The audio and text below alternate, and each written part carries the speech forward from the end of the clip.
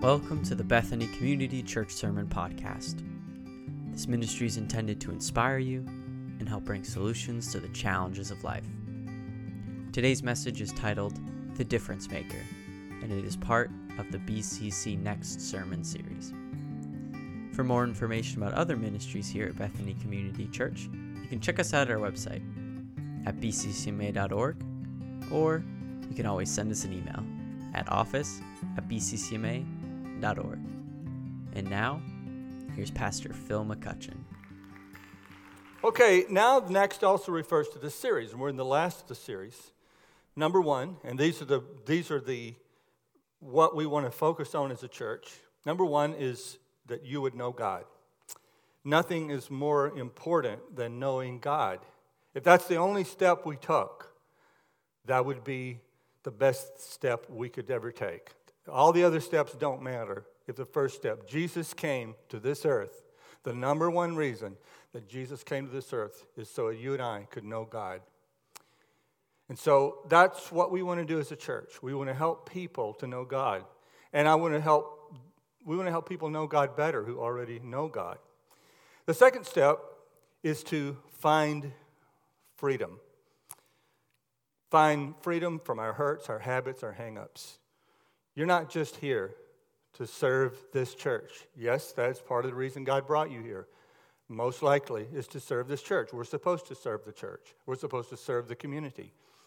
But first of all, most important is that you find freedom in your life. Emotional, freedom from addiction, freedom from fear, freedom from the things that keep you from staying in a loving relationship with God, and things that are destructive to your life, to your family, and to your friends. The third step, the next step, is discovering your purpose. Friedrich Nietzsche said, "He who has a why to live can bear any how."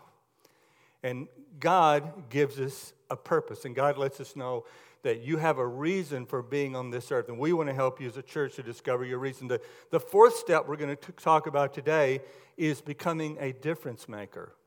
You're put on this earth to have a purpose and make a difference. It's interesting how these four steps follow the death, resurrection, ascension, and the sending of the Holy Spirit by Christ. Number one, Jesus went to the cross. That makes us able to know God, because he dealt with the sin problem. The Bible says our sins have hidden us from God, right? Our sins have hidden us from God. So Jesus goes to the cross and he deals with the sin issue so we can know God. And then he faces death, and the author of death is Satan. He faces him, and it's in that action that he accomplishes our freedom from hurts, habits, and hang-ups, because he deals with the dark forces that bind us and blind us. And then the third thing is he ascends to the Father. And what does he do at the right hand of the Father? The Bible says he makes intercessions for the saints according to the will of God. So he is helping us discover our purpose. That's what he's doing right now by the right hand of God. He is helping you to know the will of God for your life. And then the fourth thing is he sent the Holy Spirit, and the Holy Spirit empowers you and equips you to make a difference in the lives of other people. So we want to complete the fourth step today. Jesus, in our text we're going to read, gives us two unshakable principles that a solid life is built on. A solid, difference-making life. This offer for this solid life is called an eternal life. Every one of us in this room are either living an eternal life or a temporary life. We're going to read in a few seconds about a young man, a young attorney. He wasn't a lawyer like we have today who litigates cases necessarily, but he interpreted the law of Moses. And this young man, this probably a millennial, comes and asks Jesus, "What must I do to inherit eternal life?" And Jesus didn't give him an answer that prepared him to die. That's what most people think when you say, "What must I do to inherit eternal life?" They're thinking you're giving them an answer that will prepare them to die, but Jesus didn't give him an answer that prepared him to die. Jesus gave him an answer that prepared him to live in the world. Jesus gave him an answer that gave him a worldview that prepared him to live powerfully and effectively and lovingly in a very dangerous, chaotic world. Christ gave him a way to live eternal life. Luke 10:25. On one occasion, an expert in the law came stood up to test Jesus. I'll get that out in a minute. What must I do? Teacher, he asked, what must I do to inherit eternal life? Excuse me. What is written in the law? He replied. How do you read it? He answered, love the Lord your God with all your heart, with all your soul, with all your strength, and with all your mind. And love your neighbor as yourself. You have answered correctly, Jesus replied. Do this and you will live. But he wanted to justify himself, so he asked Jesus, and who is my neighbor? In reply, Jesus said, a man was going down from Jerusalem to Jericho when he fell in the hands of robbers. They stripped him of his clothes, beat him, and went away, leaving him half dead. A priest happened to be going down the same road, and when he saw the man, he passed by on the other side. So too a Levite, when he came to the place and saw him pass by on the other side, to put this in context today, the Levite and the high priest were both servants at the temple, so they were on their way to work, and they see this guy on the side of the road. But a Samaritan, as he traveled, came where the man was, and when he saw him, he took pity on him, and he went to him and bandaged his wounds, pouring on oil and wine. Then he put the man on his donkey and took him to an inn and took care of him. The next day he took out 2 silver coins and gave them to the innkeeper. Look after him, he said, when I return I will reimburse you for any extra expense you may have. Which of these 3 do you think was a neighbor to the man who fell into the hands of robbers? The expert in the law replied, the one who had mercy on him. Jesus told him, go and do likewise. Now, you are made, and I are made, we're made for something more than just being a consumer. There's nothing wrong with being a consumer. We're all naturally consumers. We start out this life that we live being a canal that makes demands on one end and takes no responsibility on the other. We are born to be consumers.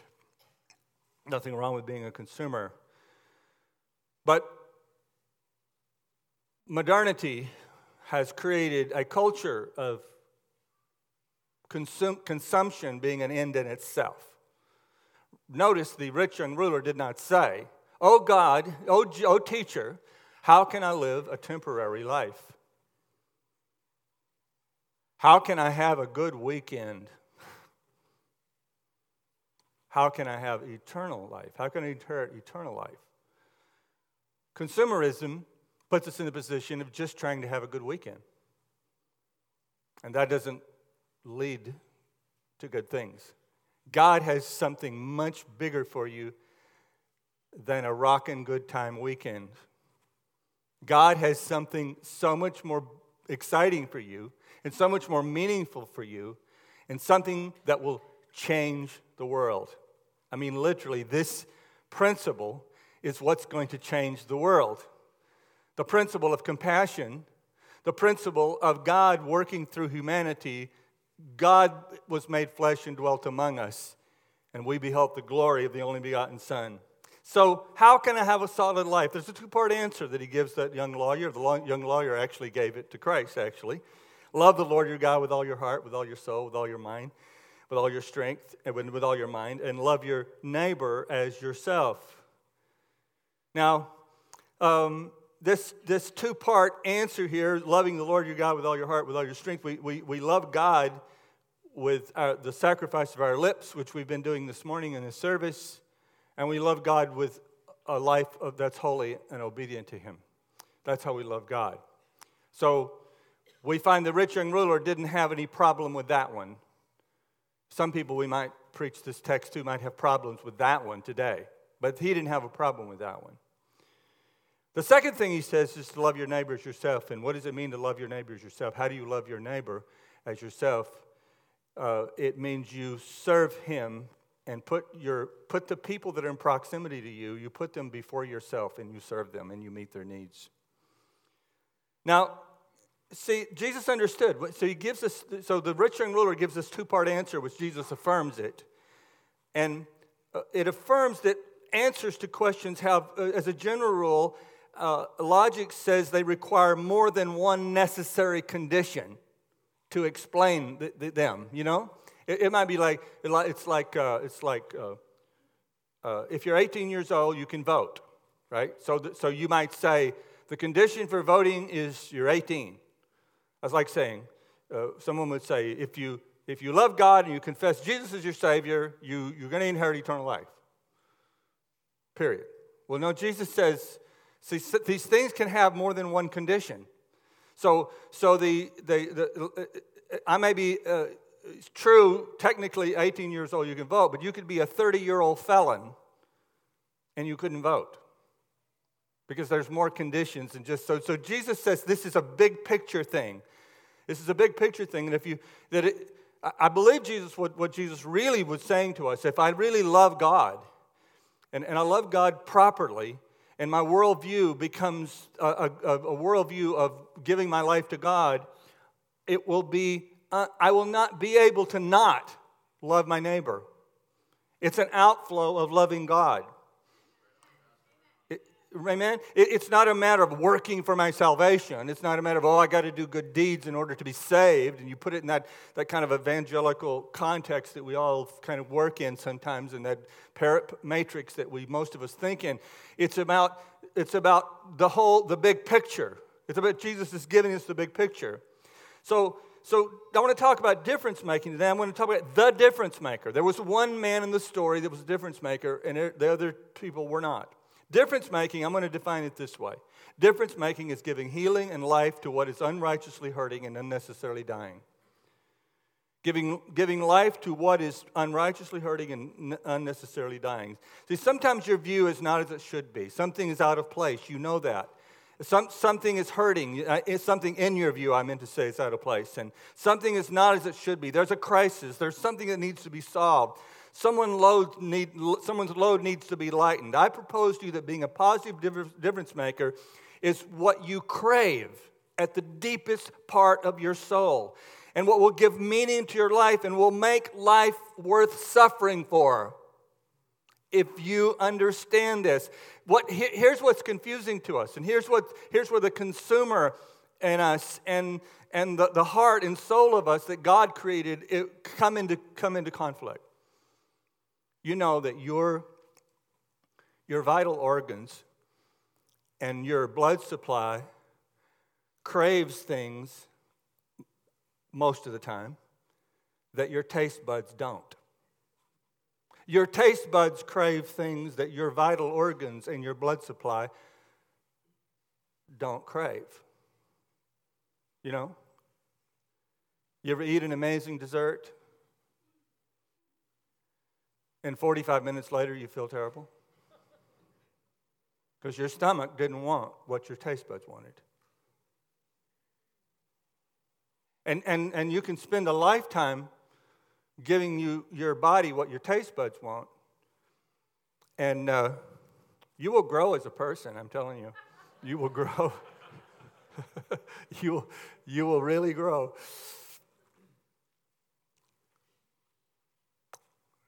Your flesh and your spirit. That's why the Bible says the carnal man is enmity against God. We must, and I don't mean this to chide you, and I really, really, really don't mean it's not a finger-wagging type of sermon. It's not, at least it's not my heart, and I hope I don't come across that way. I know I can sometimes. I can come across as finger-wagging, you better straighten up, kind of thing. No, I'm saying that deep within you, there's something you desire and you crave. You want to be significant. You want your life to matter. That's what you really want, and that's what's really going to satisfy you at the deepest level of your life. When you wake up someday and you realize you have impacted people's lives, that people are better off because you were in the world, that's what's going to make you satisfied. And you've heard all the illustrations about people say, people at the end of their life, they don't wish they'd have had more money or spend more time at the office. And I know that's become kind of cliche-ish, but it's really true. I want to thank Mike Sutton for directing my attention to David Brooks' book, The Second Mountain, The Quest for a Moral Life. And here's one of the quotes from that book. And the premise of the book is that we have this one mountain we climb in our life, and he talks autobiographically. We climb this mountain of success.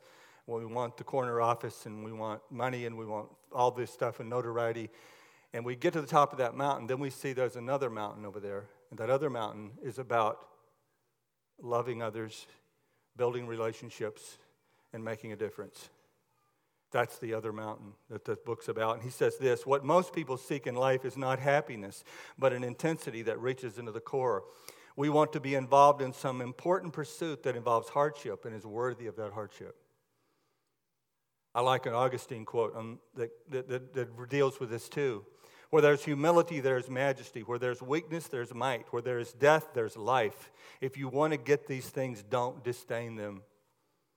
George Bernard Shaw, a famous quote that I've used for years. I love this quote. Long quote, but it's good. This is the true joy in life. The being used for a purpose, recognized by yourself as a mighty one. The being a force of nature instead of a feverish, selfish cloud of ailments and grievances, complaining that the world will not devote itself to make you happy. I am of the opinion that my life belongs to the whole community, and as long as I live it, it is my privilege to do for it whatever I can. I want to be thoroughly used up when I die, for the harder I work, the more I live. I rejoice in life for its own sake. Life is no brief candle for me. It is a sort of splendid torch which I have got a hold of for the moment, and I want to make it burn as brightly as possible before handing it on to the future generations.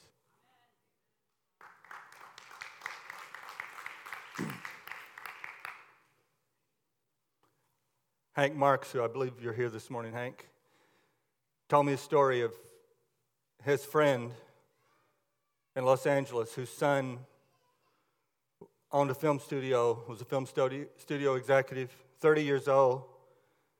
He passed away. His name is Justin Marin Smith, and one of the things they said at the funeral, one of the people who spoke got up and said, is that Justin Marin Smith would say regularly to people around him, be necessary. That's what this sermon's about this morning.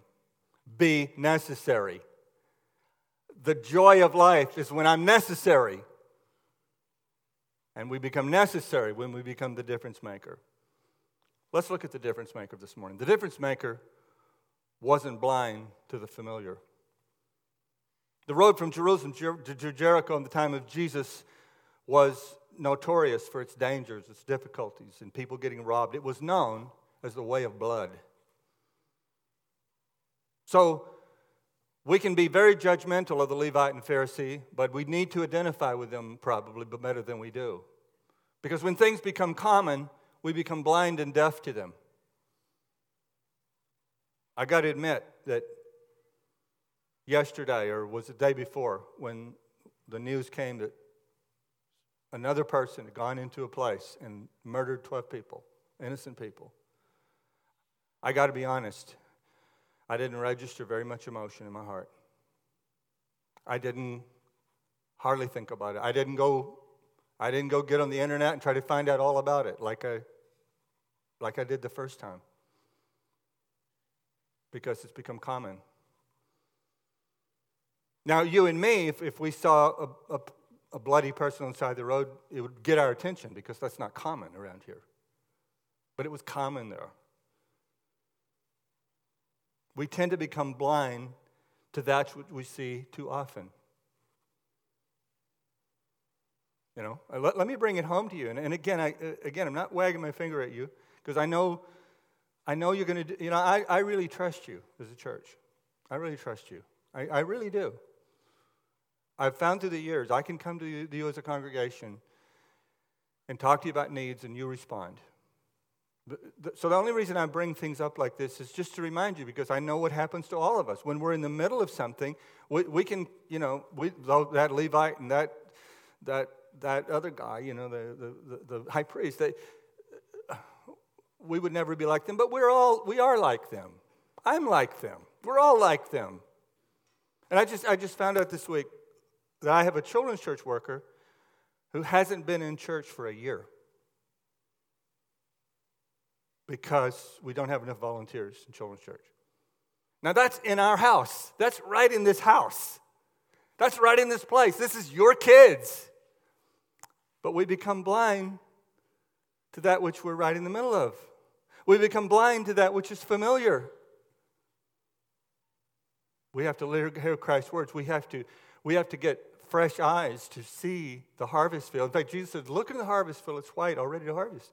Because he knew that we had to be told to look. You know how you do with a little kid? You go, look. And when they get upset about something, you distract them by saying, look, there's an elephant in the yard. And they look, The term turn a blind eye came from Admiral Horatio Nelson. And he actually had a blind eye. Horatio Nelson did. He was fighting in a battle. It was called the Battle of Copenhagen. And they were in this naval battle. And the way they would signal to one another, they didn't have electronics in those days, of course. This is in 1801. They had flags. They would use flags. And the commander, the overall commander, was a guy named Hyde Parker. And Hyde Parker was wanting Nelson to stop advancing. But Nelson didn't want to stop advancing, so he began to wave the flags that would say "Stop advancing," and Admiral Nelson put the telescope, or whatever they call that thing that he would use. He put that up to his blind eye, and he said, "Here's what he said." His exact quote was, "I have a right to be blind sometimes.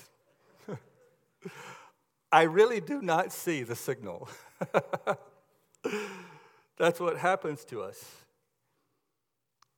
We tend to be blind to that which we know we can't delegate. One of the reasons we would respond to a bloody guy on the side of the road? Because we have a cell phone.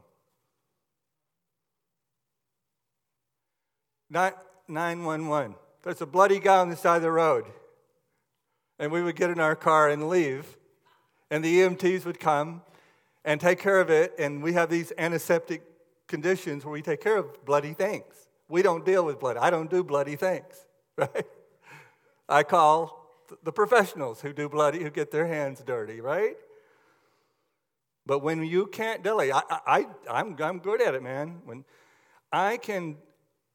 the sink full of dishes is my responsibility, I can block it out and go do what I wanted to do. But if I had a full-time housekeeper, I'd be like, get over here right now. Hey, wash those dishes. We tend to be blind to that which we know we can't delegate. We're healed of our blindness when we know the eternal, compensating. Now, these are important words. I thought for 5 minutes to think of these words.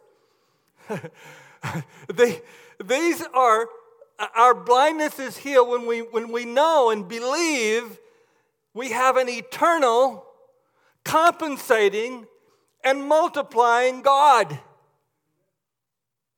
I have a God that will reward me. He's a rewarding God. He's a compensating God. If I will go and deal with that thing that's dirty, that's going to interrupt my schedule, that's going to wreck my day, but it represents human need and human problems that I can solve, I have a God who's going to reward me and compensate me for taking my time to do that. That is, he that cometh to God must believe that he is, and he's a rewarder of those who diligently seek him. And when I seek the poor and the needy, and I seek the broken, even if they're rich, needy, I don't care. When I seek them out, I'm seeking God, because God is near to the brokenhearted. Amen? We're healed of our blindness when we know this eternal, compensating, multiplying God. Now, what I mean by multiplying, because here's one reason they wouldn't stop, I think. I'm assuming one reason they didn't stop is they probably said to themselves, among other things, what good's it going to do? What good's it going to do to go help one person when there's so many, every day I come by here, there's a bloody person.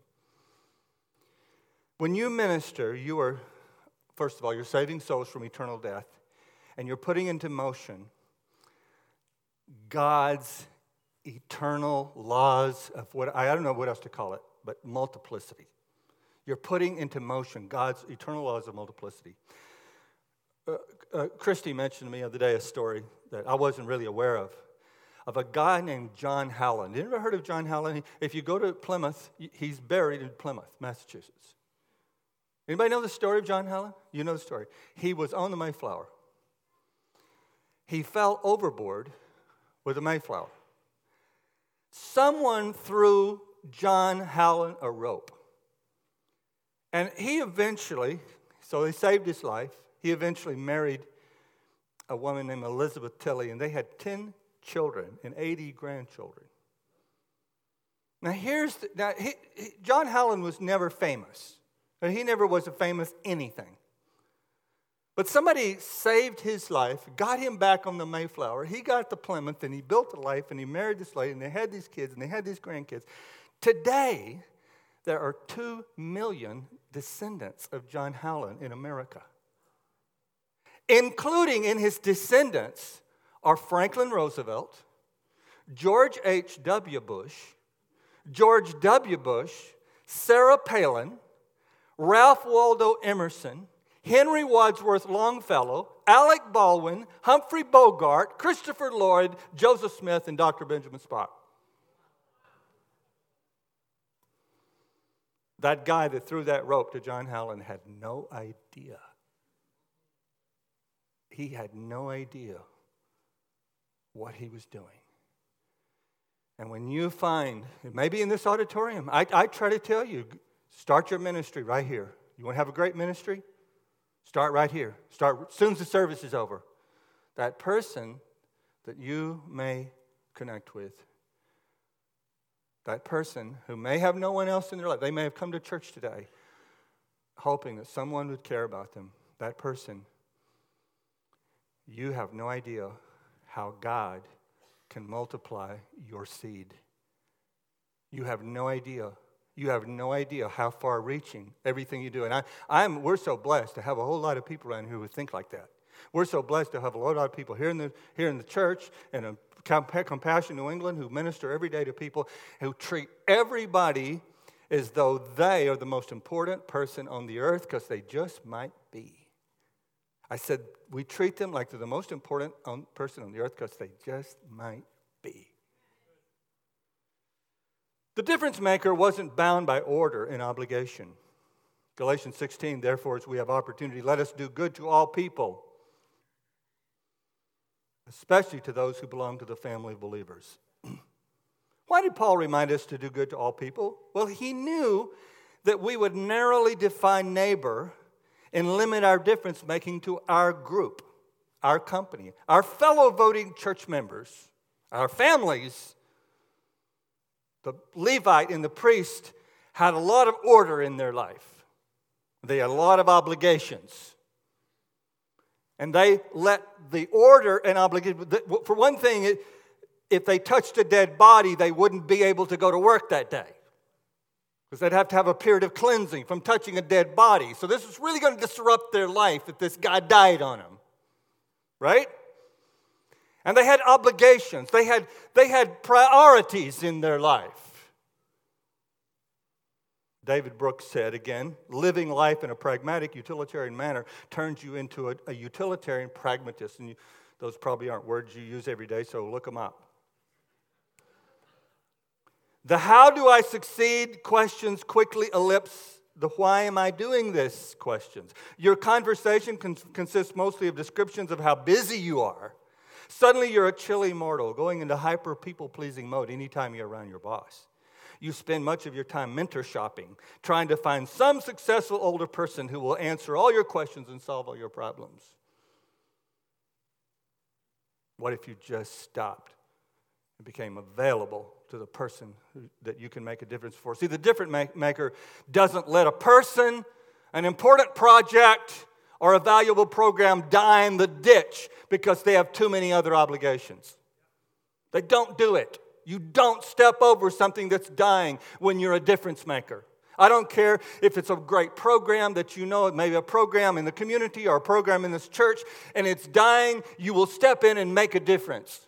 You will step in and make a difference. And the person who is dying and the person who is hurting. I was so thrilled the other day that someone in this auditorium, I don't know if he's here this morning, but someone in this auditorium who had some life change in their life, and it was observable to people who watched. He told me the other day when I took him out for coffee, he said 7 people in this church came over and gave me their phone number and said, call me.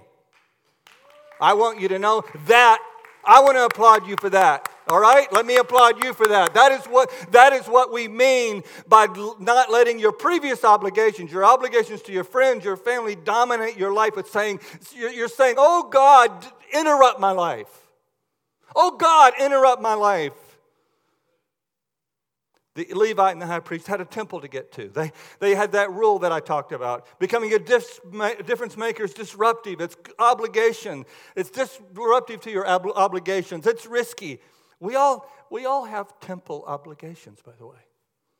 We have a temple. Maybe it's your family is your temple. Maybe your spouse is your temple. Maybe your house is your temple. And you need to take care of your temple, by the way. Maybe it's your job is your temple. Maybe your community organization membership is your temple. All those things need maintenance and need taking care of. You need to show up at your house. The Good Samaritan did not stay with the man forever. He went back home. He went back to run his business. He went back to take care of his kids and all of that. So we're not criticizing that, but we can walk and chew gum. I've had people tell me, I can't serve at the church because I've got to take care of my kids. I got to take care of my family. I got to be honest with you. I've not seen the people who make that decision produce Christian kids. And if they are even nominal Christians, they don't love and serve the church. Because what their parents model is that you are the gods that we serve, not the God of the world who wants to make everything flourish. God wants to make Milford flourish, Minden flourish. God wants to make Bellingham flourish. God wants to make Hopedale flourish. God wants to make Massachusetts flourish. Do you get that? That Jesus came to give life. Jesus came to give eternal life. Jesus came to make this world alive. His ultimate goal, and He's going to accomplish His goal. He is going to heal this world. He's going to revive this world. He's going to make this world new again. And He's not going to leave you out of it. He's raised you up for this purpose, to be His partnership. We rule and reign with Christ. Does that get you excited? You rule and reign with Christ. But ruling and reigning with Christ is not a political statement. Ruling and reigning with Christ is getting in the ditch and healing the man who's been victimized by the injustices of life. Amen? About kids and family. Kids and family are real important. You need to care. But if my kids don't see me serving others, I have failed them. I ruined them if they become the sun that I orbit around. Or if I become a self-serving success, I've wasted my life. Finally, the eternal difference maker, or the difference maker, for the difference maker, an eternal life was a shared life. Proverbs 11:24, the world of the generous gets larger and larger. The world of the stingy gets smaller and smaller. The one who blesses others is abundantly blessed. Those who help others are helped.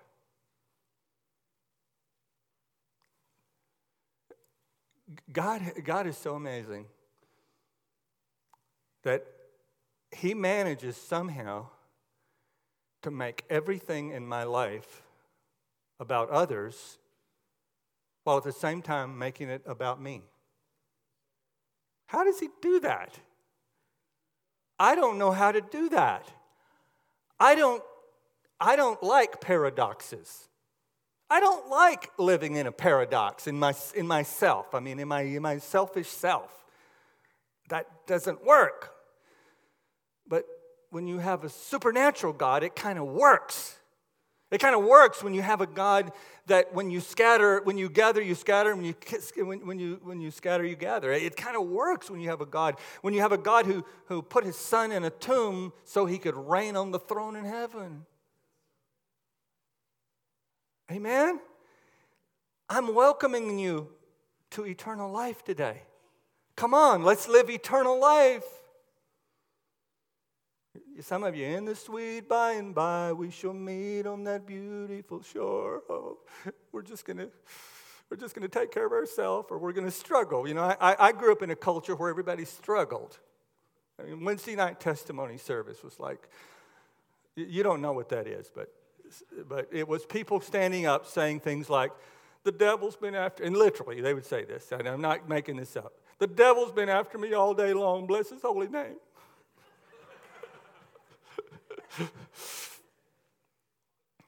And then we got the prosperity gospel came along, and people quit doing that. In fact, one of the leaders of the prosperity gospel movement pastored my home church. I know most of you don't know his name, but it happened to be Kenneth Hagin. Kenneth Hagin was pastor of the church that I went to before I was born. So I know I know what he was reacting to. Man, I know the people that he was saying, these people are living in defeat. They need to know about the authority of the believer, because they didn't understand the authority of the believer. And so I understand that whole deal. You know, I understand it, how it works. But God, I love what God is doing today. God is bringing us, God's not upset today, by the way. You know, God got us right where he wants us. The church is getting clarified. We're getting clarified. We're understanding that faith works by love. Faith works by love. And God's going to do, we're going to have the most amazing, I don't know what this revival is going to look like, but it's going to be good. Amen? What Jesus taught us in many places, including the story of the washing of his disciples' feet, and in many other places, that we pay our debt to God by serving and making a difference in the lives of others. There's no act of serving that's too small. There's no difference making that's too small. That's what I want you to get today. I've created a list of 32 ways you can become, I think we've added a third one in the meeting before the service. 33 ways you can start becoming a difference maker today. And it's right in the app. It's on the home page of the app. You can look at it. There's 32 ways that I'm going to give you suggestions how you can begin to be a difference maker. And also, I want to invite you to check out a new website we have called I Want to Help CNE. I want to help CNE.com. And in there, there's going to be like 4 things you can do to become a difference maker at that website. So go look that up. The Bible teaches all over its pages that obedience and positive actions are the seeds that go into our future. That's why this is about eternal life, in my opinion. That which leaves your hand never leaves your life. Let's engage in every act of serving. Every act of serving. If you're inviting a new person to lunch, if you're going to visit the nursing home, if you're just going over to say a kind word to your neighbor today, let's make every act of kindness and every act of service as though we are changing the world. Because you might be saving John Howland from the ocean depths and from drowning, and you might be producing and you are producing way more than you think. So, what or who can I see that is bleeding and dying? By the way, don't just see the down and out, and we want to see the down and out. See the up and out too. I encourage you. You know, most people that commit suicide are wealthy. It seems like the highest rates of depressions are among the wealthy. So don't look at a person of seemingly means and greater economic status as though they are not also wounded and bleeding and hurting and needing your assistance. There are people in every strata of life that represent your opportunity to fully experience a solid life, an eternal life that will last beyond the present realities and go into eternity. Do you understand what I'm saying today? I want you to live a life that will last beyond the present realities and go into eternity. This represents your decision to fully follow Christ. See, some of us, there's probably someone in this room who's followed Christ to the cross. And that's good. I'm inviting you to follow him to that place where the Holy Spirit was poured out, what we call the Bible calls the upper room, the outpouring of the Holy Spirit to empower you to make a difference in the world and the lives of others. I'm inviting you today to go beyond the cross to the place where God gives you a church word. This is a church word, anointing. Anointing means approval. Anointing means you're chosen. Anointing means you're it. I want you to go beyond the cross today. Love the cross. I want you to go beyond the ascension. And I want you to go with me to the upper room where we supernaturally get the language for our culture. We supernaturally get the message for our culture. We supernaturally get the Word of God and how to deal with our culture through the power of the supernatural Holy Spirit. And what did the guy pour into the man's wounds?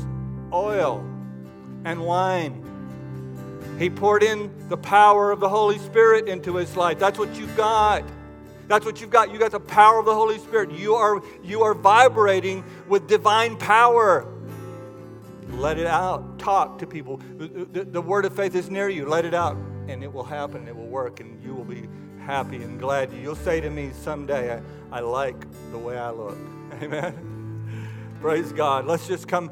I want our prayer partners to come here today, and anything you need prayer for.